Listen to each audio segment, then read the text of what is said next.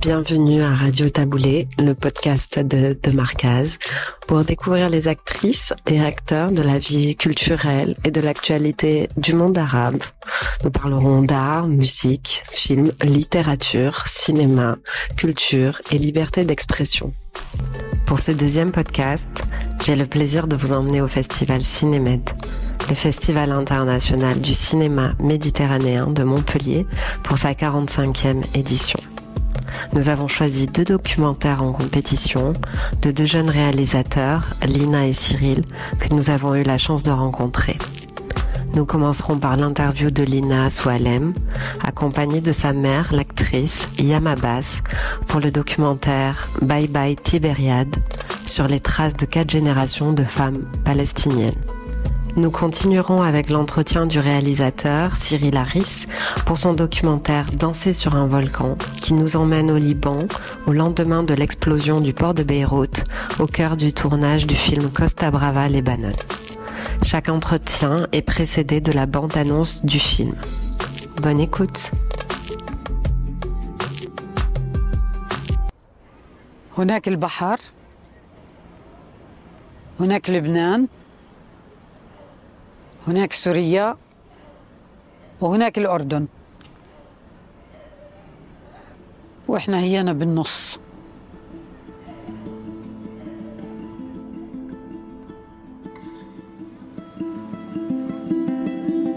لينا أول مرة أخذتك على دير حنا، شايفة؟ هاي أنتي الصغيرة مع ست وأم علي، وهي أنا وهي أمي. Et moi, je ressemble à qui, du coup? À personne. Et là, c'est nous 4. Les 4 générations.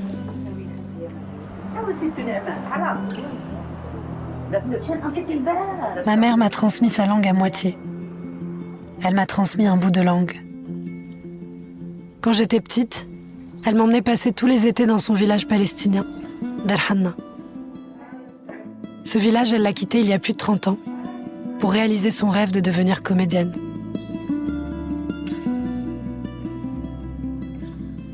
Tourne-toi un peu vers la caméra. ايش بتحبش يا لينا؟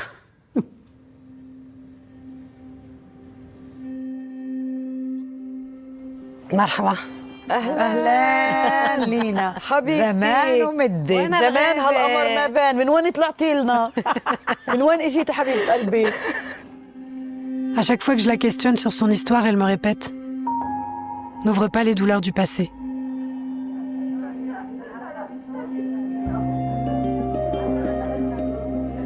Je me demande souvent ce que tu serais devenue si t'étais restée. Qu'est-ce que j'en sais, Lina, parce que je suis partie.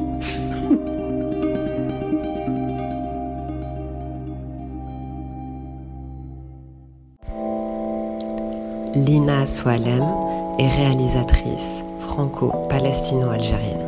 Son premier long métrage documentaire, L'heure Algérie, sorti en octobre 2021, questionne son père, le comédien Zinedine Soualem, et ses grands-parents algériens sur leur histoire. Aujourd'hui, elle revient avec le documentaire Bye Bye Tibériade, qui sortira au printemps prochain, aux côtés de sa mère, Yam Abbas, l'actrice et réalisatrice franco-palestinienne. Comme c'est mon point de départ pour mes 2 films, je n'imagine pas faire les films sans. Ouais. C'est vraiment la première matière que j'ai eue. C'est ce qui m'a été transmis aussi par mon père. Est-ce que c'est ça qui m'a donné envie de faire des films? Enfin, il y a tout un truc qui... Ouais, autour. Et puis le fait d'exister, que moi, mon être commence à exister aussi dans des images, ça... Enfin, j'ai l'impression qu'elles font partie de moi et que je peux pas m'en détacher, quoi. Oui, ça serait une autre narration, ça serait un autre film. Oui. Forcément, elle n'aurait pas filmé la même chose non plus. Oui, parce quoi. que je suis partie vraiment de ces images pour... Donc, comme c'est une partie vraiment composante en fait de la narration de ce film, effectivement, c'est difficile d'imaginer le film autrement en fait sans ça. Magie comique. Non, mais en fait, c'est vrai que même pour mon premier film, c'était pas évident. Mais les peurs que j'ai, c'est face quand je pense à l'objectif. C'est-à-dire que mon objectif à chaque fois, conscient ou inconscient, c'est de visibiliser des histoires invisibilisées. Et pour moi, cet objectif-là est tellement fort. C'est ce qui me donne la force tous les jours de continuer à faire ces films-là quand je me dis mais le nombre de fois où je me suis dit pourquoi je suis en train de faire ça, où j'ai peur de m'exposer, où j'ai peur d'exposer ma famille, où j'ai peur de... Voilà, c'est difficile de se rendre vulnérable. Mais en même temps, c'est vital. C'est vital pour notre place dans cette société, pour notre place dans ce monde et pour qu'on continue à exister. Donc en fait, quand c'est de l'ordre de la survie mémorielle, ça devient plus fort que tout. C'est juste qu'il faut continuer à trouver la force. Et ce qui est assez touchant, c'est que Fleur Algérie, par exemple, c'était mon tout premier film, j'avais jamais rien fait avant et je me disais toujours, au pire, si j'arrive pas au bout, s'il sort pas, si les gens le voient pas, j'aurais fait ça pour mes grands-parents. Et en fait, ce qui était très très beau, c'est qu'il est sorti en salle et qu'il a fait 28 000 entrées, que j'ai vécu des choses extraordinaires avec ce film. Et là, de voir aussi, hier par exemple, la projection à Cinemed, c'était pour nous très très émouvant de voir des gens réceptifs à nos histoires dans un contexte très dur, de stigmatisation, de brutalité, de violence. Et ça donne beaucoup de force, quoi. Bien qu'aujourd'hui, tout est... je pense que les Ukrainiens n'auraient jamais imaginé vivre ça. Donc il faut qu'on arrive à se voir se refléter dans ce qui se passe dans la vie des autres, quoi. Moi, j'ai une distance différente, en fait. J'ai un recul un peu différent aujourd'hui de ce film. Parce que c'est vrai que ça raconte un peu un côté très intime. Mais c'est vrai que pour moi, c'est là, pour l'instant, en fait, j'ai l'impression que je le vis comme quand je vis la présentation d'un film dans laquelle je m'implique, en fait. Ça veut dire que je donne de moi à un rôle, parce qu'on en a parlé, comme j'ai donné de moi à un témoignage. Or là, forcément, je n'ai pas peur et je n'ai pas nécessairement une sorte de mollesse face à la vérité de ces personnages, la vérité de cette histoire. En fait, j'ai l'impression que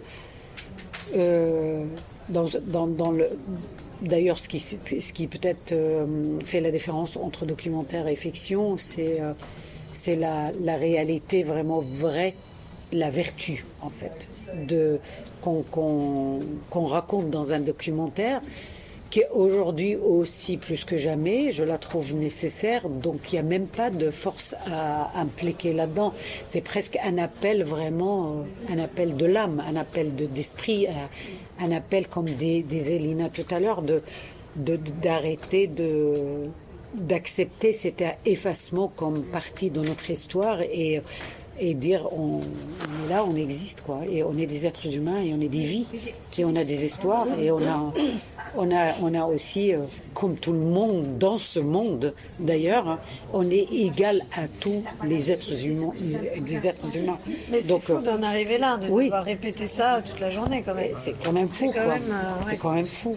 C'est ce que tous les Palestiniens qui prennent la parole en ce moment sont à la fois en train de le dire et à la fois de dire est-ce que vous vous rendez compte là où on en est. C'est-à-dire de vous dire bonjour, je suis un être humain. J'ai une histoire et j'ai une vie et j'ai le droit de vivre et de me présenter en tant que tel. C'est ça aussi J'ai une culture. Voilà. Oui, et en fait, c'est aussi quelque chose qui se cristallise aujourd'hui, mais que je pense beaucoup de mes amis palestiniens ont toujours vécu dans le regard d'un soldat israélien au checkpoint. Ils m'ont toujours dit, en fait, on ne voit pas comme des êtres humains.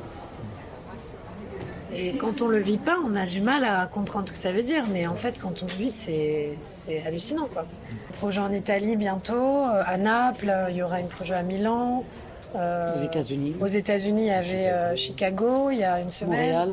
Montréal, New York qui arrivent, dans le monde arabe là, qui arrivaient, qui ont tous été annulés par solidarité avec ce qui se passe, parce que c'était difficile dans la région là d'être dans parce qu'un festival c'est une célébration et qu'en fait c'est difficile de célébrer dans ce contexte, notamment les festivals en Égypte en plus parce que avec la frontière avec Gaza, on avait une projection dans un festival à Doha qui a été annulé. Le Do Affin Institute a soutenu le film. Voilà. Après, nous, on a des distributeurs dans le monde arabe qui sont MC Distribution, qui sont basés au Liban, qui ont sorti leur Algérie, qui vont sortir ce film-là. Donc, on va essayer de le diffuser au maximum. Et...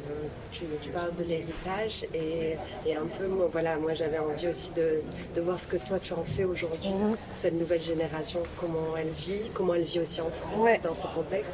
Et ça c'est peut-être encore frais, mais voilà, moi ça m'a donné envie de voir une suite et de plus faire le focus sur toi, et ce qui doit être encore plus difficile.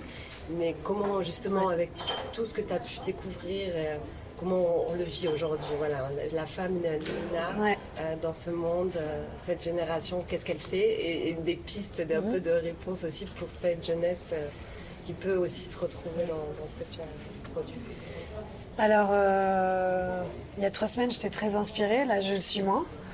Donc c'est pas évident de penser au futur en ce moment, surtout de penser pour qui, pourquoi on fait les choses, parce qu'on se retrouve quand même dans des moments où on ne sait plus à qui on est en train de parler, et on est un peu choqué aussi de comment les gens nous voient. Donc c'est difficile, mais ce que moi j'avais envie de faire, on va revenir en arrière. Là j'avais une envie de me plonger plus dans l'écriture de fiction pour prendre un peu pour me donner plus de liberté, pas forcément de légèreté dans le sens par rapport aux thématiques, mais plus de légèreté dans la façon d'appréhender les choses, de pouvoir trouver aussi mon langage plus fictionnel, tout en continuant à explorer les thématiques qui m'intéressent, c'est-à-dire la question de la place dans la famille, entre différentes cultures, la question de la place des femmes aussi. Et voilà, j'ai des projets en tête de fiction sur des histoires de femmes dans différents contextes où j'ai un peu envie de déplacer les choses aussi. J'ai un projet par exemple d'une famille algérienne en Espagne, donc aussi de déplacer les liens entre les pays pour ne pas être tout le temps dans la même dichotomie et binarité, aussi pour continuer à représenter nos réalités complexes et réelles. Et voilà, j'ai plein de choses en tête, mais là j'ai un peu de mal à les agencer, à les formuler, et je pense que voilà, j'ai besoin d'un peu de temps et de recul pour voir où on en est et qu'est-ce qu'on peut faire et comment on continue. Voilà. Merci beaucoup. Dès à présent, la bande-annonce du documentaire Danser sur un volcan.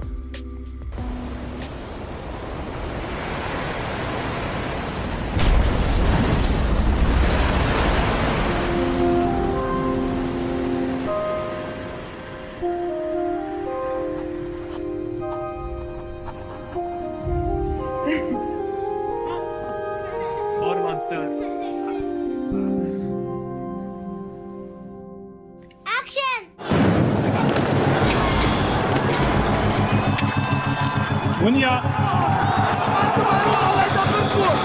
2750 طن من نترات الأمونيوم. هذا الساوند تبع آخر جمعتين. It's a decision to be made. Yeah, we take the risk ومنسوي الفيلم أو منقول ما فينا ناخذ هذا الريسك. مصريات الفيلم علقانين بالبنك مش عم نعرف نطلعه. It will never be stable, and for me suspending it means cancelling it. يعني tout le monde devrait quitter Beyrouth. option 1, option 2, وإذا ما ظبطت option 3, option يعني مش ممكن. لا صوت طيران. يعني قاعد صار لي ساعتين في غرفة في مطار بيروت. كنا عم نركب بس ما في الديكور تكسر كل شيء. How many bad news can you get in one day? Je trouve que le cumul de drames peut donner naissance à quelque chose d'extraordinaire.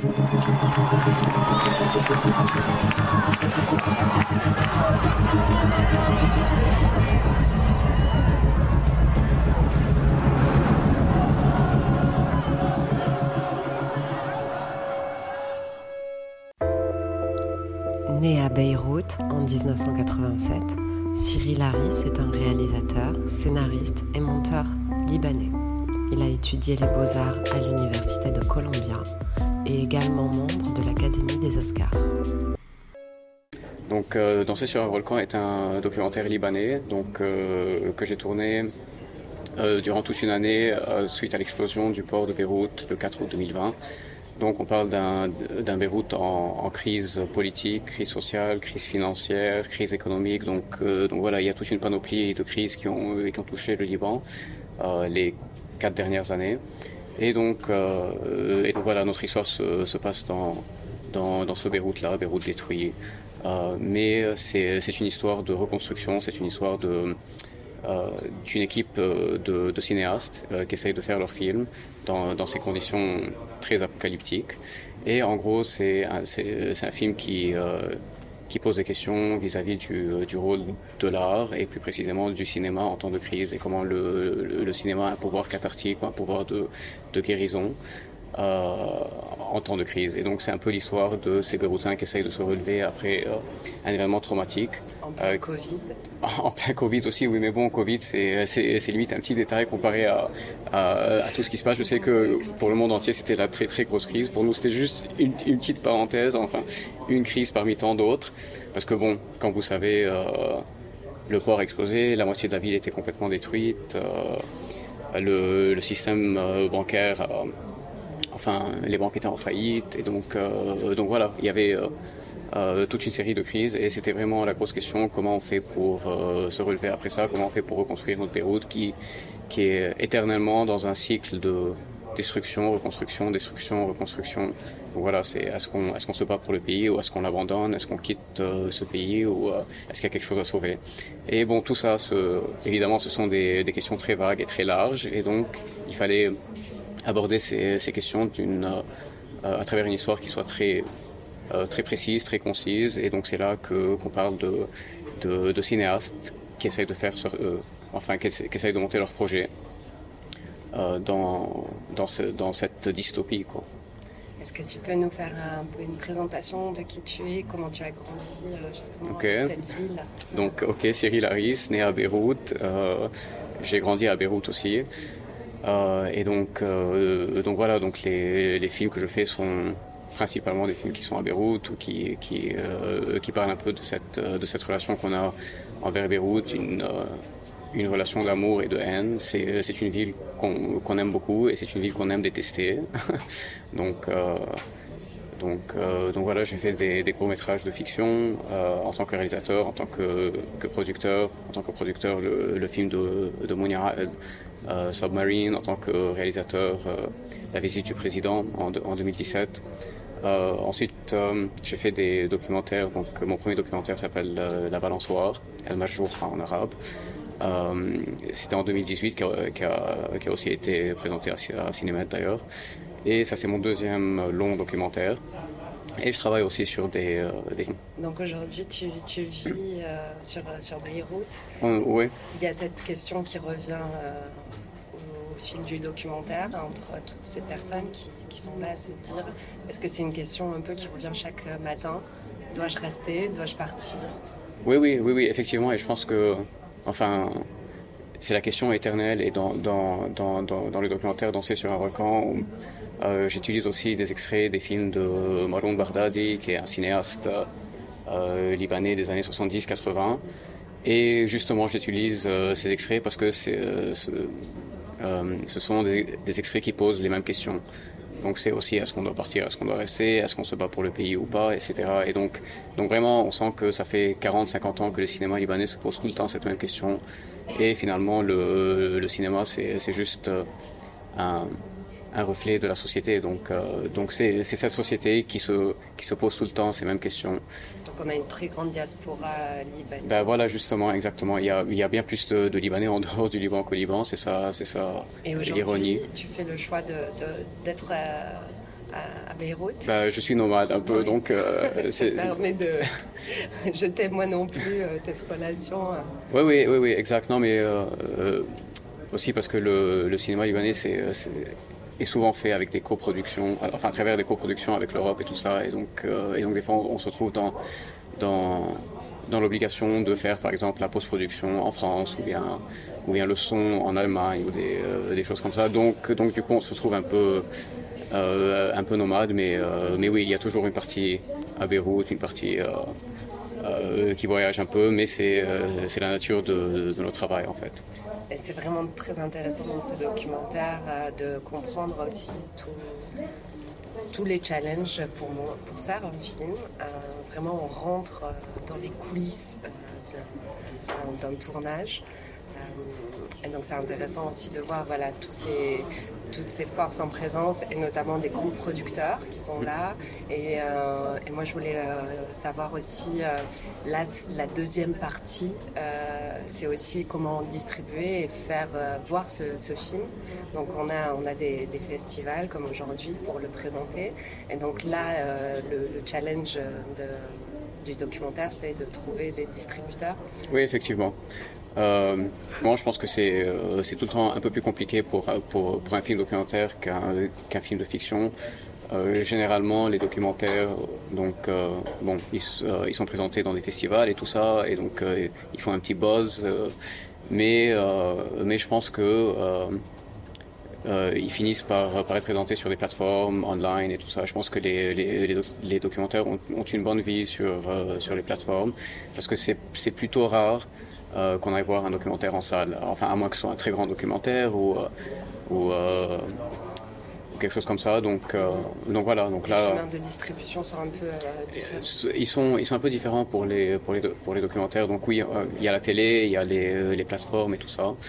Donc là, on est à la recherche de distributeurs. Évidemment, on a un vendeur et donc voilà, il y a un peu d'intérêt de quelques distributeurs pour le film, et donc j'espère quand même qu'il y aura une petite vie en salle, parce que je trouve que c'est... Enfin, évidemment, en tant que cinéaste, évidemment que je vais vous dire ça, mais je trouve que c'est très important de voir un film sur un grand écran. C'est une expérience très différente. Et c'est collective aussi. Exactement. Et c'est une expérience qui est en train de mourir un peu, malheureusement. Les gens sont de plus en plus en train de voir des films sur leur ordinateur ou bien même sur leur téléphone. Mais bon, c'est... Revenir au grand écran. Donc oui, mais vraiment, je me disais pour cette jeunesse, notamment des étudiants en cinéma, que ce film était très formateur pour aussi comprendre dans le quotidien qu'est-ce que c'est être réalisateur, cinéaste, quels sont tous les corps de métier qui coexistent pour réussir à faire un film. Et ce qui m'a touchée, c'était surtout cette complicité aussi entre l'équipe. Et donc moi, j'étais intéressée de voir aussi ta relation avec toute cette équipe, parce qu'on voit des moments très intimes que tu arrives à filmer.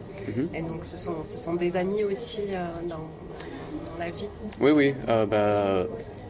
Ok, alors en fait, ce sont des gens avec qui je travaille sur mes propres films aussi. Donc Joe, par exemple, qui est le directeur le directeur photo est un directeur photo avec qui je travaille également. Mounia, ça fait une dizaine d'années qu'on travaille ensemble. Georges, Myriam, qui sont les producteurs, sont aussi mes producteurs sur mes films. Donc j'avais un peu cet accès dans leur maison, dans leurs espaces intimes, et j'avais vraiment accès à leurs émotions, leurs moments de faiblesse et tout ça.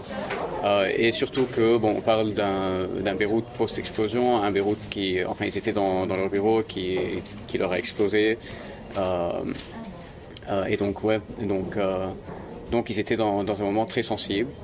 Et je pense que c'est ces moments de faiblesse ou bien fragilité. Ouais, exactement. Ces moments de fragilité qui les ont réunis encore plus. Donc déjà, faire un film, ça crée un peu une petite famille sur le plateau et tout ça. Mais là, c'était vraiment encore plus, parce que c'était des gens qui étaient quand même traumatisés et qui ont vécu ce même trauma. Enfin, que tout Beyrouth a vécu d'ailleurs. Et donc ça crée une sorte de solidarité solidarité en temps de crise, qu'on ne voit que en temps de crise. Oui, puisqu'on les voit même dès le départ à se poser la question, est-ce qu'on le fait ou on ne le fait pas.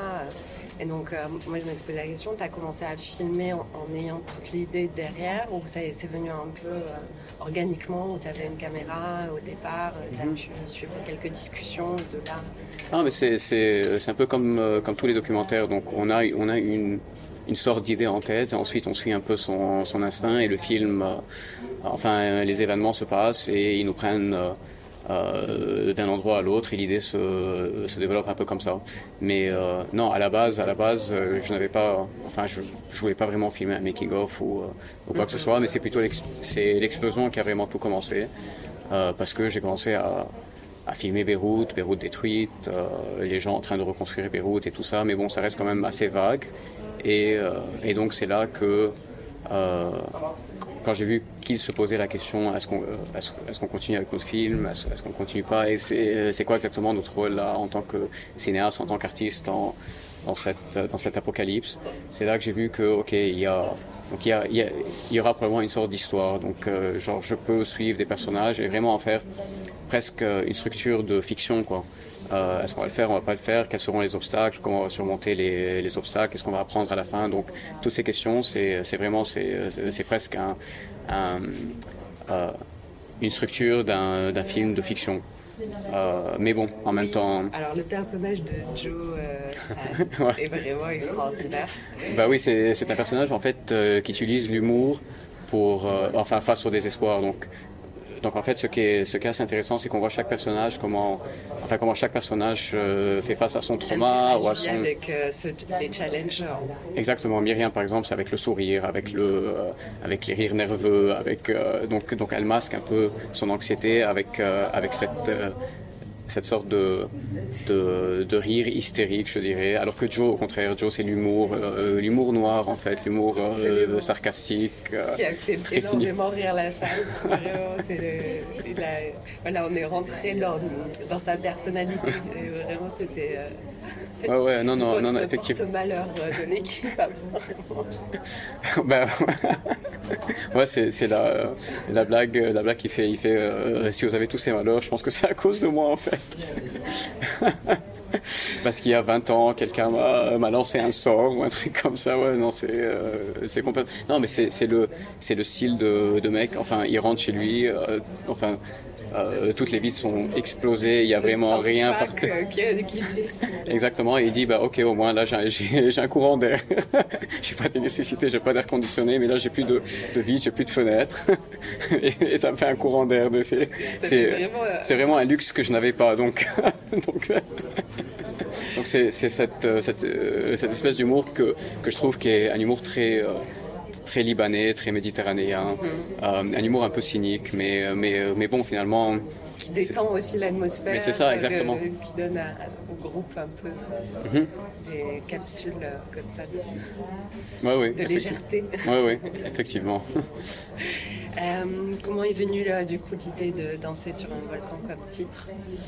En fait, danser sur un volcan est une expression que je pense qu'ils utilisaient en Allemagne dans les années 30, genre avant la Deuxième Guerre mondiale. Et je pense que c'est la jeunesse allemande qui disait que on est là, on est en train de danser, tout ça, on est en train de danser sur un volcan parce que bon, ils voyaient un peu la guerre mondiale arriver, quoi.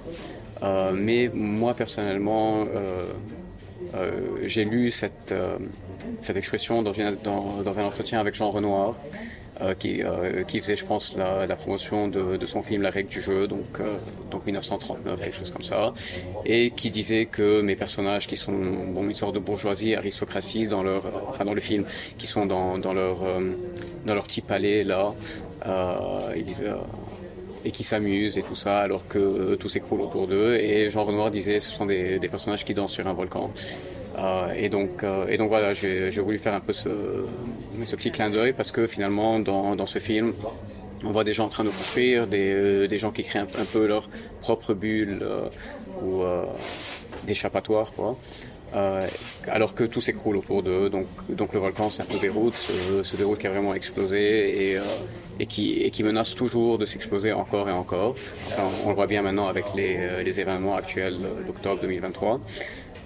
Et en même temps, il y a cette joie de vivre que les Libanais ont, l'humour dont on parlait.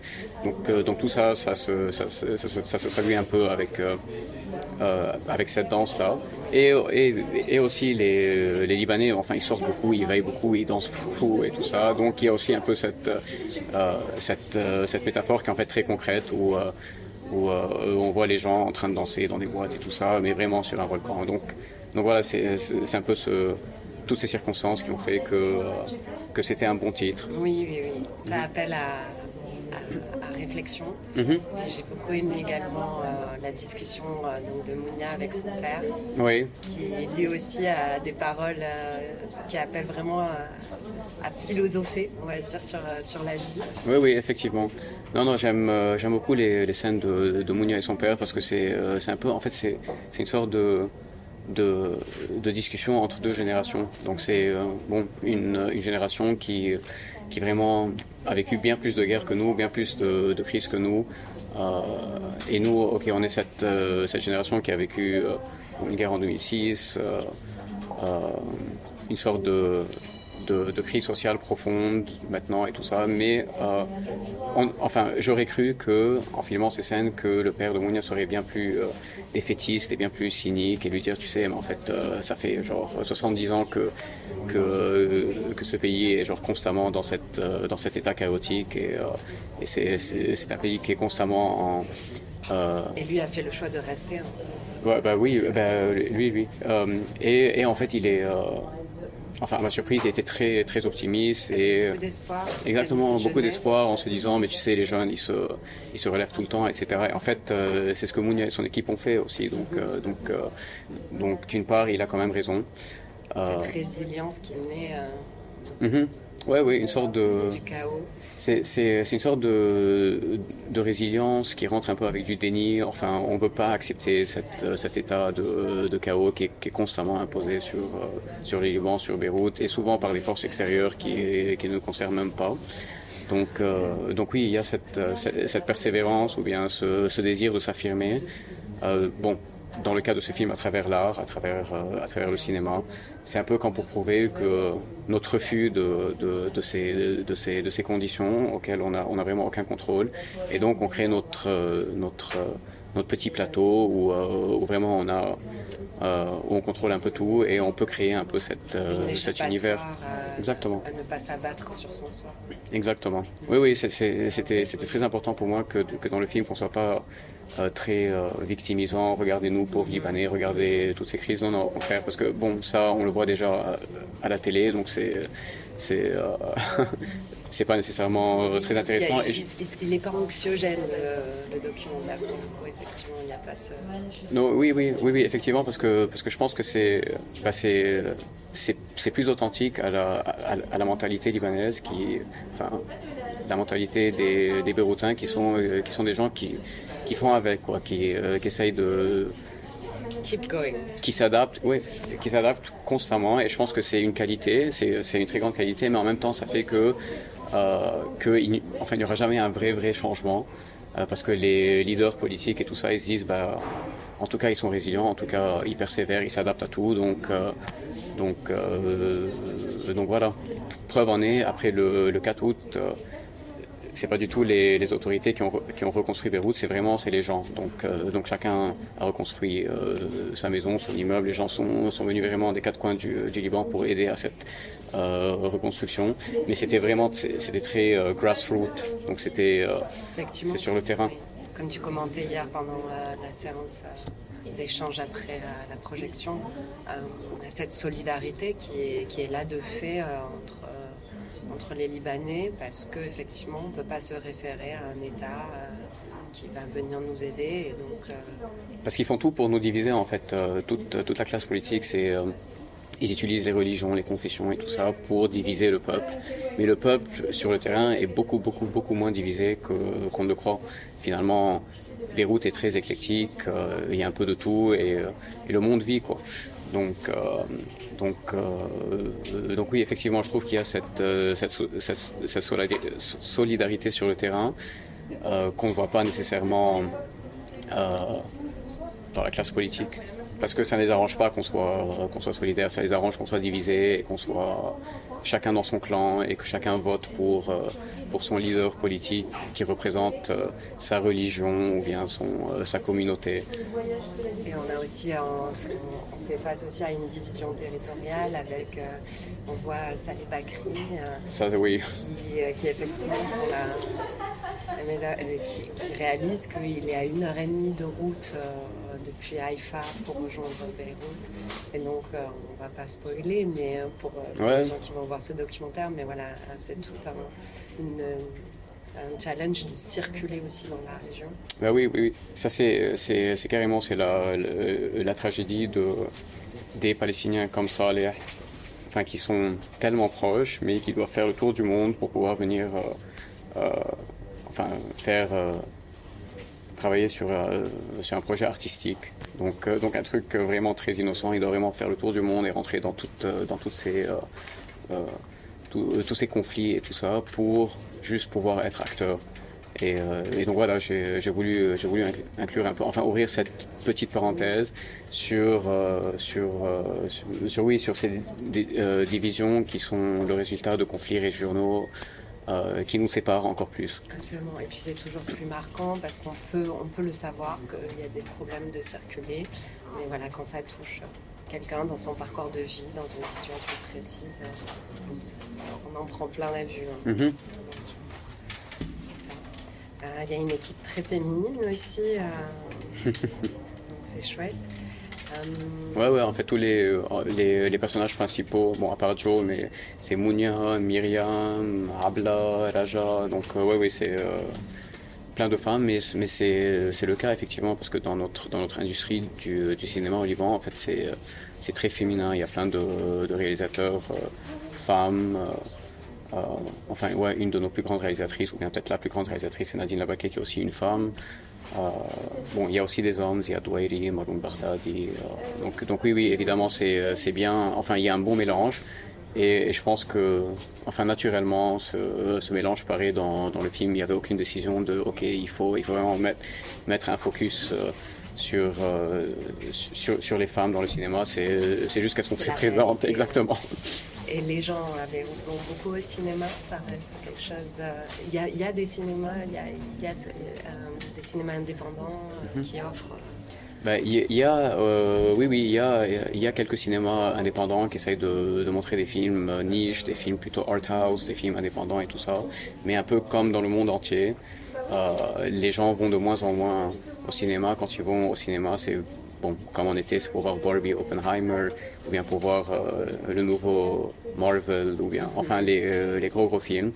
Et donc évidemment le cinéma indépendant en souffre, mais il y a quand même une petite scène, il y a quand même des gens qui vont voir ces films. Petite question très pragmatique, combien coûte un ticket de cinéma aujourd'hui en fait, notre monnaie a été très dévaluée, donc à plus de 95%. C'est incroyable.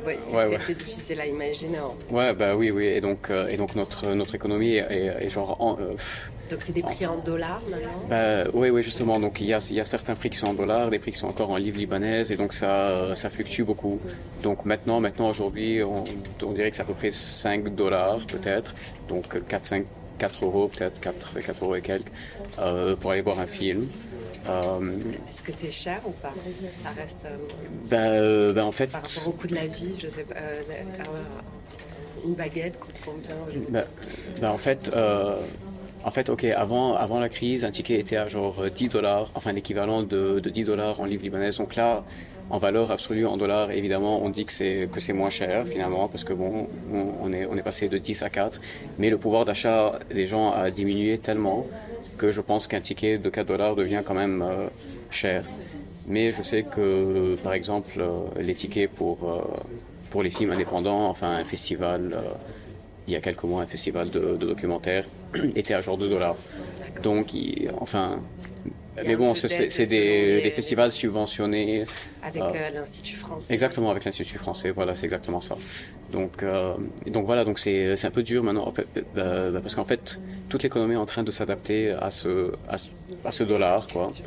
À cette dévaluation et à ce dollar, tout se transforme un peu. Enfin, la livre libanaise disparaît, et c'est une économie qui est en train d'être dollarisée, un peu comme le Panama, comme l'Équateur, comme potentiellement l'Argentine bientôt. Donc voilà, donc je pense que les prix sont en train de se rajuster au dollar, mais le pouvoir d'achat, de certaines personnes qui ont des salaires en dollars, ou bien qui ont des rentrées en dollars de l'extérieur, ces personnes-là s'adaptent. La vie peut-être est légèrement moins chère, mais les gens qui encaissaient en livres libanaises, ceux-là, ils ont vraiment leur pouvoir d'achat s'est dégradé d'une manière, s'est effondré. Plus, bon, toutes les banques sont en faillite évidemment, donc tous les dépôts bancaires ont complètement disparu, même s'ils refusent de l'admettre. Mais bon, sur le terrain, on sait très bien que les banques, finalement, tous les dépôts ont disparu. On parle de dizaines de milliers de dollars qui étaient justement les comptes épargne des gens, quoi. Donc là, on voit le film qui est en train de se produire, c'est Costa Brava, les bananes. Et j'ai trouvé très agréable, en fait, alors j'ai pas encore vu ce film-là, et j'ai trouvé très agréable de commencer par le documentaire, qui est vraiment un appel ensuite à aller voir le film. Donc je sais pas qui a vu un peu en premier, mais voilà, pour ceux qui ne connaissent pas, est-ce que toi aussi tu conseillerais de commencer par le documentaire avant de voir le film? En fait, ils sont assez indépendants, les deux films, donc je pense qu'on peut voir l'un sans l'autre, on peut voir les deux évidemment, mais bon, finalement le documentaire, même s'il utilise l'histoire du making de Costa Brava, ça reste quand même l'histoire de Beyrouth en crise, Beyrouth qui essaie de se relever, Beyrouth qui essaie de se reconstruire, donc en fait l'histoire des cinéastes, c'est juste la narration pour soutenir un peu les plus grosses questions, ou bien cet aspect un peu plus grand sur Beyrouth en tant que ville, le Liban, etc. Mais bon, non, évidemment que j'encourage les gens à voir les deux. ça c'est idéal, mais les films sont quand même assez indépendants. On ne découvre pas non plus l'histoire du film. Ah non, c'est ouais. juste une mise en bouche.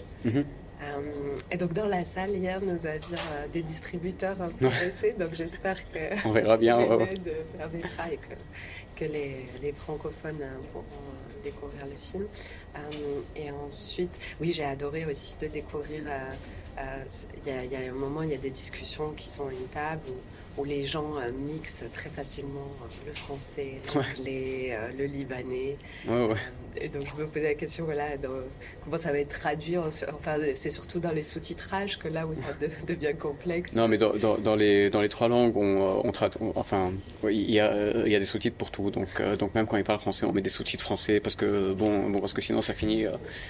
Oui, t'as des débuts de phrases. Ouais, exactement. Seulement. Exactement, c'est genre 4 mots en arabe, 2 mots en français, ensuite un petit mot en anglais, ensuite on revient à genre une phrase en français complète. Donc c'est. Vous avez un cerveau trilingue. Ouais. Non, exactement. On mixe un peu tout en fait. Là, tu fais l'effort, mais tu peux nous faire une phrase peut-être de conclusion. Non, mais c'est le gros cliché de comment les Libanais se disent bonjour, c'est hi, kifak, ça va. Donc c'est un gros cliché évidemment, c'est la blague, mais bon, hi c'est en anglais, kifak c'est comment ça va en arabe et ça va en français, et c'est vraiment tu dis hi, kifak, ça va. Donc c'est vraiment c'est un peu cette. Oui, ça reste une ville cosmopolite. Avec tous ces mélanges. Ah, mais c'est aussi parce qu'il y a des écoles françaises, donc le système français, le bac français, etc. Il y a des écoles américaines où genre tout se passe en anglais, et bon, des écoles où c'est en arabe, et donc en général dans les écoles françaises on apprend à parler anglais aussi, dans les écoles américaines des fois on apprend à parler français, bon, tout le monde parle arabe évidemment, donc il y a un peu ce mix là, il y a des gens qui parlent anglais, arabe, des gens français, arabe, des gens les trois en même temps, donc voilà, mais c'est un peu ça. Et ça se voit un peu dans le film, enfin comment ils mélangent tout n'importe comment. Mais bon, c'est ça, c'est le Liban, quoi. Merci Cyril. Merci à vous. Si tu veux clôturer en disant quelque chose aux auditeurs, quel est ton sentiment aujourd'hui, maintenant que tu arrives à projeter. Non, je trouve ce que j'ai vraiment beaucoup aimé dans la projection d'hier, c'est que je pense que le public français en fait connaît le Liban, enfin bien plus que le reste des Européens, ou bien que les Américains, ou bien enfin les autres. Déjà de par la langue.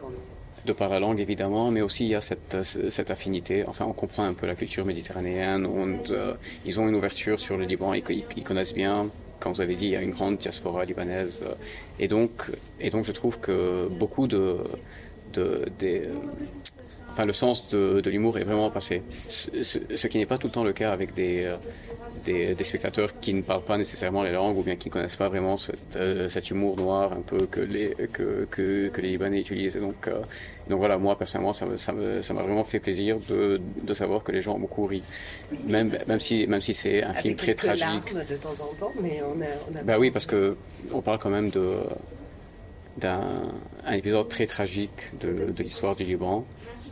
Qui ne s'est toujours pas terminé, qui est toujours en cours, mais le fait que les gens aient réussi à rire, donc voilà, ça c'était très cool, et j'espère vraiment qu'il y aura de la distribution française pour qu'on puisse partager le film avec plus de gens en France, des gens francophones, donc voilà. Un film à voir. Vraiment, merci. Cette année. Merci Cyril. Merci. Merci d'avoir écouté ce podcast jusqu'au bout. Suivez-nous sur les réseaux sociaux de Marcaz pour ne rien manquer de nos prochains podcasts. On se retrouve très prochainement pour de nouvelles rencontres et découvertes sur Radio Taboulé. D'ici là, restez curieux et curieux.